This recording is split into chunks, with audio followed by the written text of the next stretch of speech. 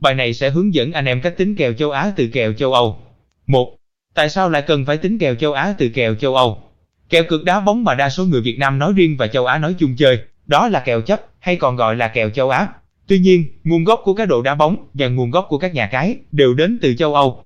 Hay nói khác hơn, châu Âu mới là cái nôi của cá độ bóng đá, và các giải đấu lớn, thu hút cả thế giới theo dõi và đặt cược, cũng đến từ châu Âu.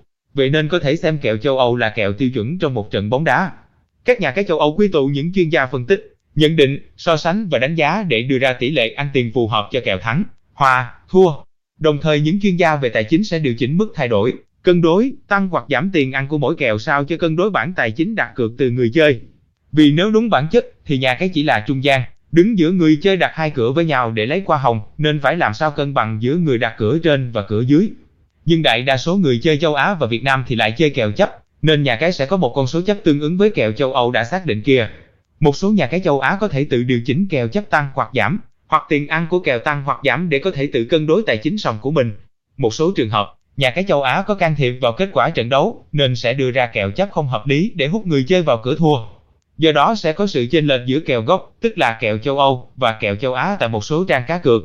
Việc chuyển đổi kèo châu Âu sang kèo châu Á sẽ giúp chúng ta so sánh, đối chiếu xem kèo châu Á hiện tại đã khớp chưa, có dấu hiệu bất thường gì không, kèo chấp có bị thay đổi không, hay tiền ăn của mỗi cửa có bị ép bị dụ hay không.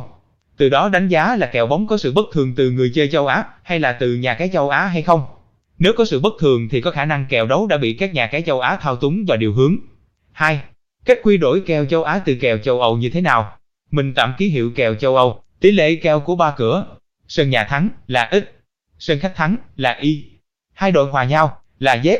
Gọi Z1 bằng Z chia 2. Thì kèo chấp châu Á giữa sân nhà và sân khách sẽ được tính bằng Z1 chia X trừ cho Z1 chia Y. Ví dụ, kèo trận Manchester và Arsenal, trong đó Manchester là sân nhà, Arsenal là sân khách. Kèo châu Âu lần lượt là sân nhà 2.1, sân khách 3.5, hòa 6.4. Thì ta có X bằng 2.1, Y bằng 3.5, Z bằng 6.4, Z1 bằng 3.2. Vậy kèo châu Á tương ứng sẽ là 3.2 chia cho 2.1 trừ đi 3.2 chia cho 3.5 bằng 0.6. Như vậy kèo quy đổi là sân nhà chấp sân khác 0.6. Nhưng kèo châu Á thì chỉ có chấp chẳng lần 0.25, nghĩa là chấp 0.25, 0.5, 0.75, 1, 1.25, 1.5, vân vân.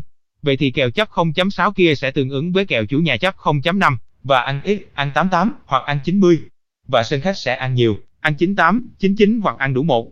Các bạn có thể thực hành thường xuyên việc tính kèo chấp châu Á từ kèo châu Âu và xem thử so với kèo trên trang các bạn đang chơi có trùng khớp không nhé. 3. Sau khi quy đổi kèo châu Á từ kèo châu Âu, sẽ so sánh, đối chiếu và sử dụng như thế nào?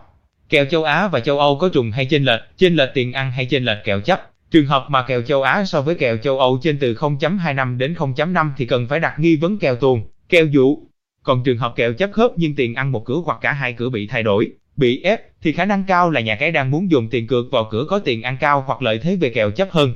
Cảm ơn anh em đã theo dõi video. Video tới mình sẽ chia sẻ cách làm thế nào để đọc biến động kèo châu Âu và cả kèo châu Á. Anh em nhớ đón xem nhé. Bấm subscribe để không bỏ lỡ video nào của bọn mình. Trong phần mô tả video có thông tin liên hệ. Anh em có thể liên hệ trực tiếp nếu cần tư vấn hay hỗ trợ. Chào tạm biệt anh em.